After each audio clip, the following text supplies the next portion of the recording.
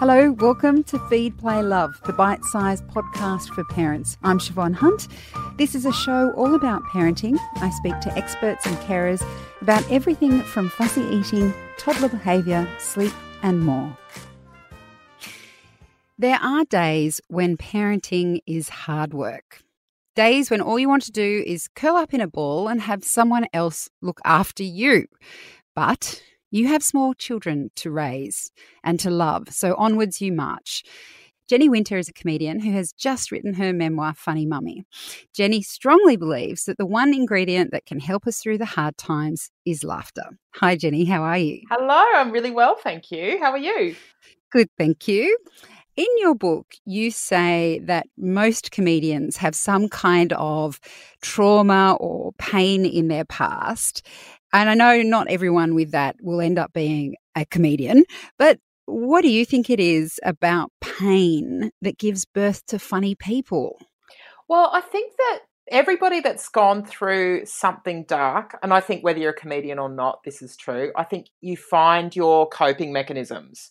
And some of those can be healthy and some of those can be not so healthy. But I think for me, certainly growing up with early trauma. So my mum died when I was very young. I was 5, and that was completely unexpected. But for me, being able to make our household laugh and make my sister laugh and make my grandma laugh, who raised me, really lightened the mood. And I think once I kind of latched on to that little flotation device, I was just off and running. And I think that's a really common story. And I don't think it's a coincidence that people who deal with really dark stuff, so for instance, nurses, and one of my dear friends is a palliative care nurse, they are just the funniest people. And because you have to be, because how else do you cope with that, you know? And in turn, I think mums, like some of my most hilarious people that I know are my friends who are mums, because again, you've got to find that coping mechanism to make sense of the crappy bits. And, you know, let's be honest, plenty of crappy bits in parenting. Plenty. As you say, your mum, you were quite young when you lost your mum, but you write about her with such clarity, and in particular the scene of you wrapped up in her arms and her legs on the lounge is heartbreaking, because I could almost feel myself either being her or being you. Are your memories of your mum still clear to you today, or is it just moments like that stand out? My memories of her are really clear, and I think that that's because after she died, I just clung to those so much, like just to kind of keep her alive. The thing I always found really hard, though, is just as she got further and further in the rear view mirror as life went on, I just couldn't remember her voice, you know, and it's such a different time, because nowadays, of course, we film everything, and, you know, our memories we're so well documented in our lives that, God forbid, if something happened to me, but my kids would have those memories be so much more tangible. Whereas back then, it's something you don't really think about, is people's voices fade into oblivion. But I'm lucky that my mum was a singer, and so I do have some very treasured recordings of her singing. So not talking, but singing. So that's really kept her alive to me. Yeah, but it's a crazy thing that this person who was so formative in who I am, and so formative in who my sister is, and my sister has no memory of her because she was only 2 when she died, and yet you think about the amount of effort and love and time that you've put into your kids, even by the time they're 2 or even less than that, but you're still a part of them regardless from that point onwards. And that blew my mind, I think, once I became a mum, was to go, gosh, like our mum lives on in us regardless of what we remember of that. You, as you say, were raised by your grandma. Can you tell us about her? Oh my gosh. It was hilarious. I think my sister and I, now that we're adults, reflect back on our childhood and go, gosh, that was weird. Like, at the time, it's just, we thought it was quite normal to have this kind of 1940s style of child rearing in the 1980s and, you know, pop culture, which was, so we kind of had this bizarre dichotomy of experiences. So yeah, on the one hand, I think we were being raised by someone who really was of that wartime era and the depression era and all the scarcity mindset and, hyper vigilant about security and all of that sort of stuff. But at the same time, our grandmother had raised children during the 60s, and I know my mother and my uncles were quite into the hippie anti-Vietnam thing and, experimenting with certain substances and so on. So I think in a way she was so funny because she was so particular about many things, but then also incredibly cool when it came to talking about things like drinking and drugs and sex and, incredibly open. So, wow. yeah. And I think the fact that we were so bound by this trauma, she'd lost her daughter and we'd lost our mum. We actually had an incredibly close relationship, like incredibly close. And I feel so grateful for that. And I feel also very, very privileged that she was someone who found the humor in life and had gone through tremendously upsetting stuff in her life, but never became bitter. She was just always able to find the laugh and the smile. And that inspired me. That still inspires me. I know from reading your book that your grandma and your mum were quite different. Your mum, we haven't really talked a lot about her apart from your memories of her as your mother, but she was a singer, she was attractive, she was a go-getter kind of woman, probably of her era in the 80s, I guess. And then being raised by your nan, as you just described her then, two very different women, it sounds like. When you became a parent yourself, did you feel the influence of both of them in how you were parenting? Oh, absolutely. Absolutely. And I think, with all of us, once you become a parent, you reflect on the way you were parented, for better or for worse. I know I forgave my grandma any sin that she did when she was raising us. As soon as I had kids, I was like, oh, wow, okay, this is brutal. And I also find something comforting in that, knowing that my kids will get to that point too one day and go, yeah, Mum, gosh, wow, that was really hard. Yeah, but absolutely. And I think, realising that my mum, my real mum, really tried so hard to pursue her own dreams and her own goals, even while she was parenting us, has absolutely become a very important part of my identity. And I would also add to that, I think the experience of losing her so young just really informed who I am as a person, in the sense that I knew so early on in life that this is finite, that it can end at any time, really unexpectedly. So my goodness, why waste any of that pursuing something that you don't like or making choices that make you unhappy? I guess that's what's really been a driving force of my life, is not taking it for granted, but also not taking people for granted. And I don't take my kids for granted. I think unhealthily so. I get a bit anxious about, oh my gosh, what if something happened to me? What if something happened to them? But I'm, try to manage that. But also that's a beautiful thing. Like, I just feel so privileged that I get to be here for them, because I realise now as an adult what a tragedy that was from my mum's side, that it's not just sad for us losing her, but actually how devastating for her that she didn't get to be here with us. Yeah, totally. Do you employ any of the 1940s style of parenting from your nan? Oh my gosh. I mean, look, I bake a lot.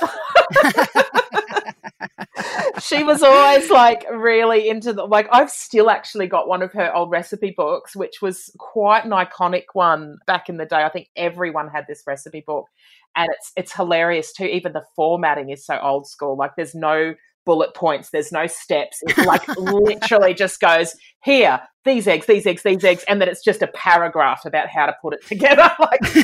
They had no time for pretty layouts. It was just function. Do you make a mean scone then? I do. Oh my gosh, I make an amazing scone. I'm very proud of it. And during lockdown, that was my survival mechanism, actually. I just blew out and every day was baking with my kids, and scones and brownies. Oh my God, I'm so hungry now. Yes, you're welcome. But apart from that, I think I've more rebelled against it, actually. Although I will say that I still really struggle if I have to throw any food out, because that was an absolute no-no in our household, because she grew up through the Depression, of course. So it was like she really was so militant that there was not a scrap of food that was left behind. If you didn't eat your vegetables, I mean, my goodness, she would just be mortified by the state of parenting these days. Is like, if you did not eat your vegetables, they were put in a casserole dish. That was going to be the next thing that entered your mouth. Whether it was in 24 hours or 48, you were not eating until those vegetables were digested. I think I need to take a leaf out of her book. Oh, me too. I guilt myself tremendously. It's appalling to me. She would just, be devastated. You ended up marrying a very Christian man, and you yourself are not Christian. How did that happen? Oh, goodness. You couldn't have met at church. Oh, no.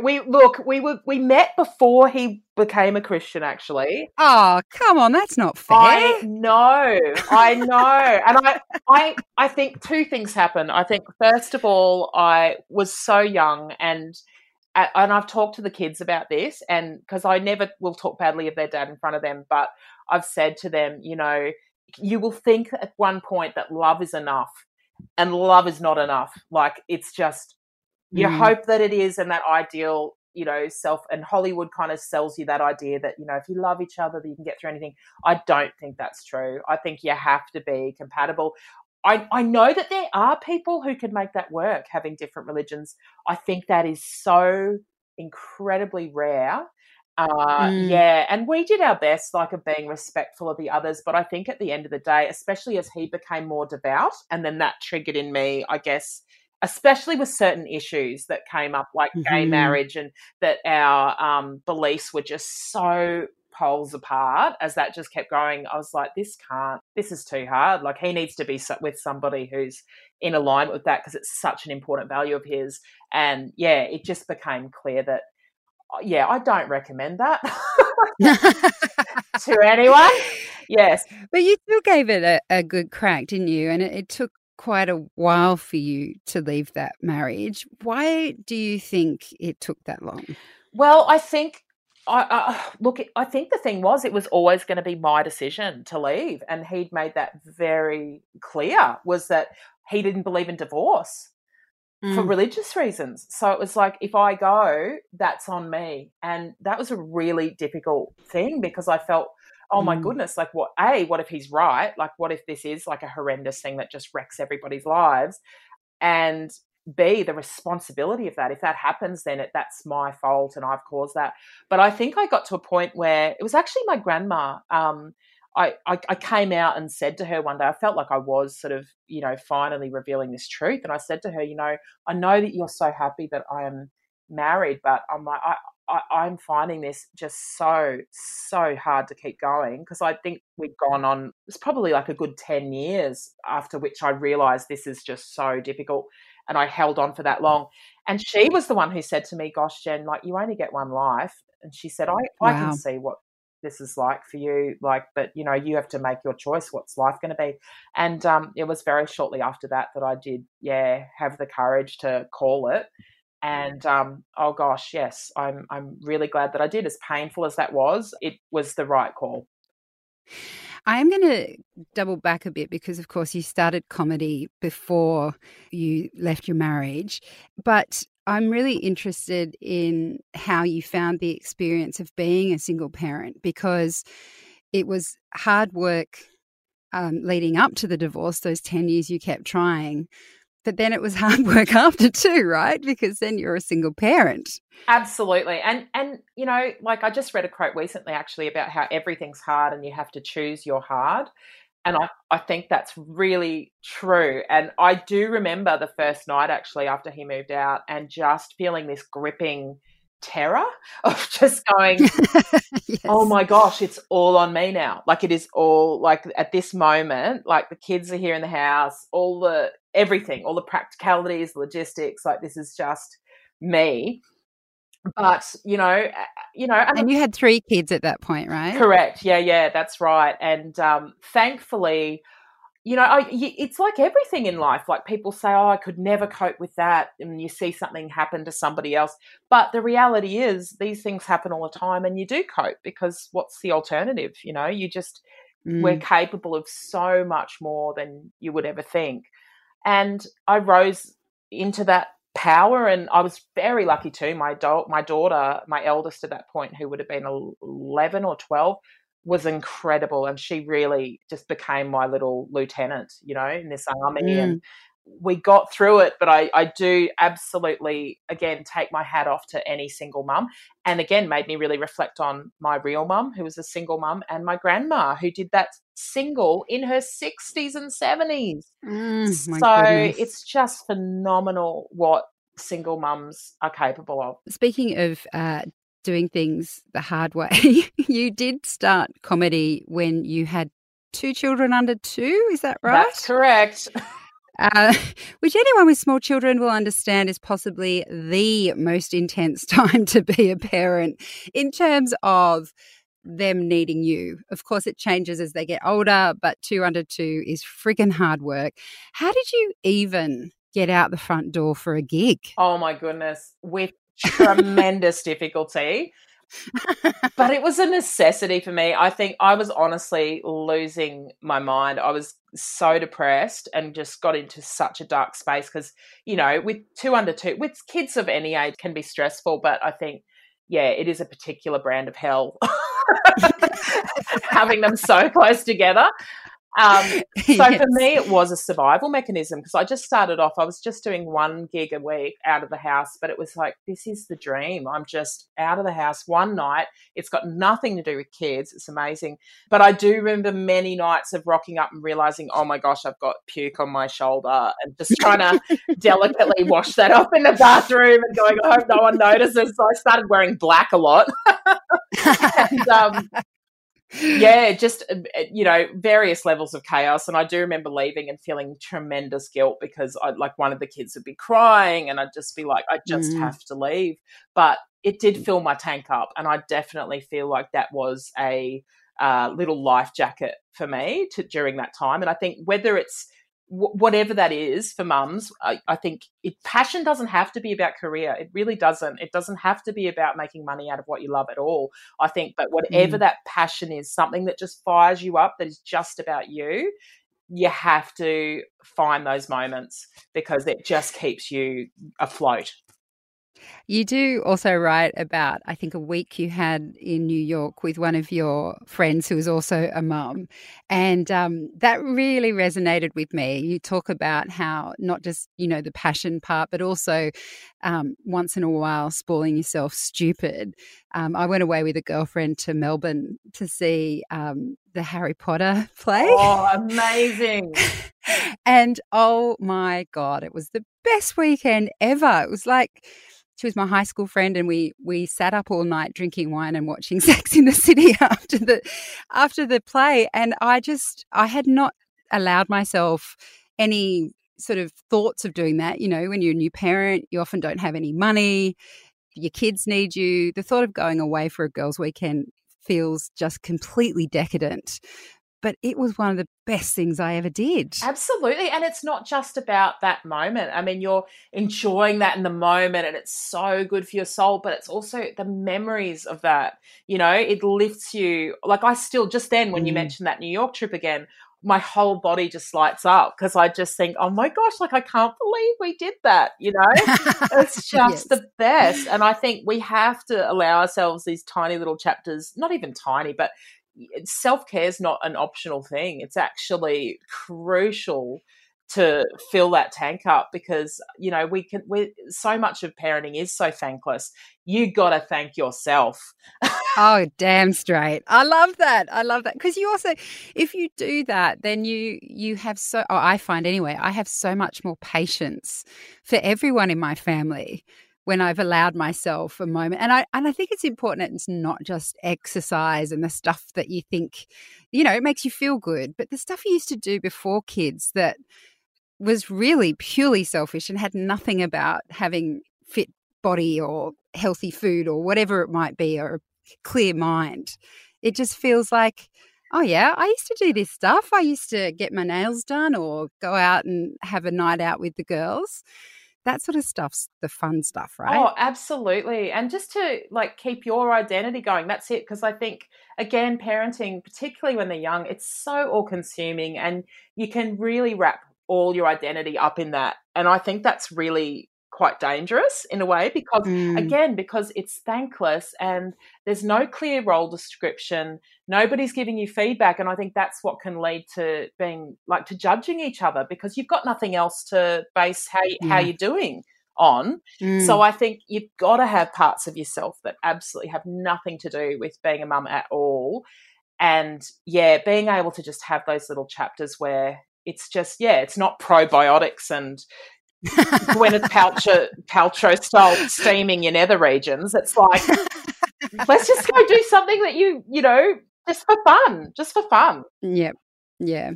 Speaking about identity, you started comedy when your children were very small and your career has continued to grow since that time. And, of course, you have added to your brood as you went along. Oh, yeah. What's it like being a mum in comedy? Oh, gosh. So this is the thing. I think it's, again, something that mums who are particularly inclined towards the show pony lifestyle have so much to give in terms of a catharsis for the audience. It's like, it's a catharsis for us too, but I think it's so brilliant to give that gift of the audience seeing themselves reflected on stage, you know? And so that is a beautiful part of it, is to really feel like you're part of something and you're sharing that experience with people. In terms of logistics, it's incredibly difficult. And I think part of it is because we are subjected to so much more judgment than dads are. And to be honest, like I've seen and worked with so many dad comedians that would never even be referred to as dad comedians, whereas a mother is always, that's a mum comedian. That's, you know, and people ask you, oh, where are your kids? Never in the boot of the car. Yeah, in the boot of the car. Or I remember once after a show, this gentleman coming up and saying, "Oh, but where are your children when you're performing?" And it's one of those things. I walked away, and 5 minutes later, I was like, "Oh, I should have said that." I really wanted to say to him, "Oh, don't worry, sir. They're in the 21st century. They're fine. They're fine."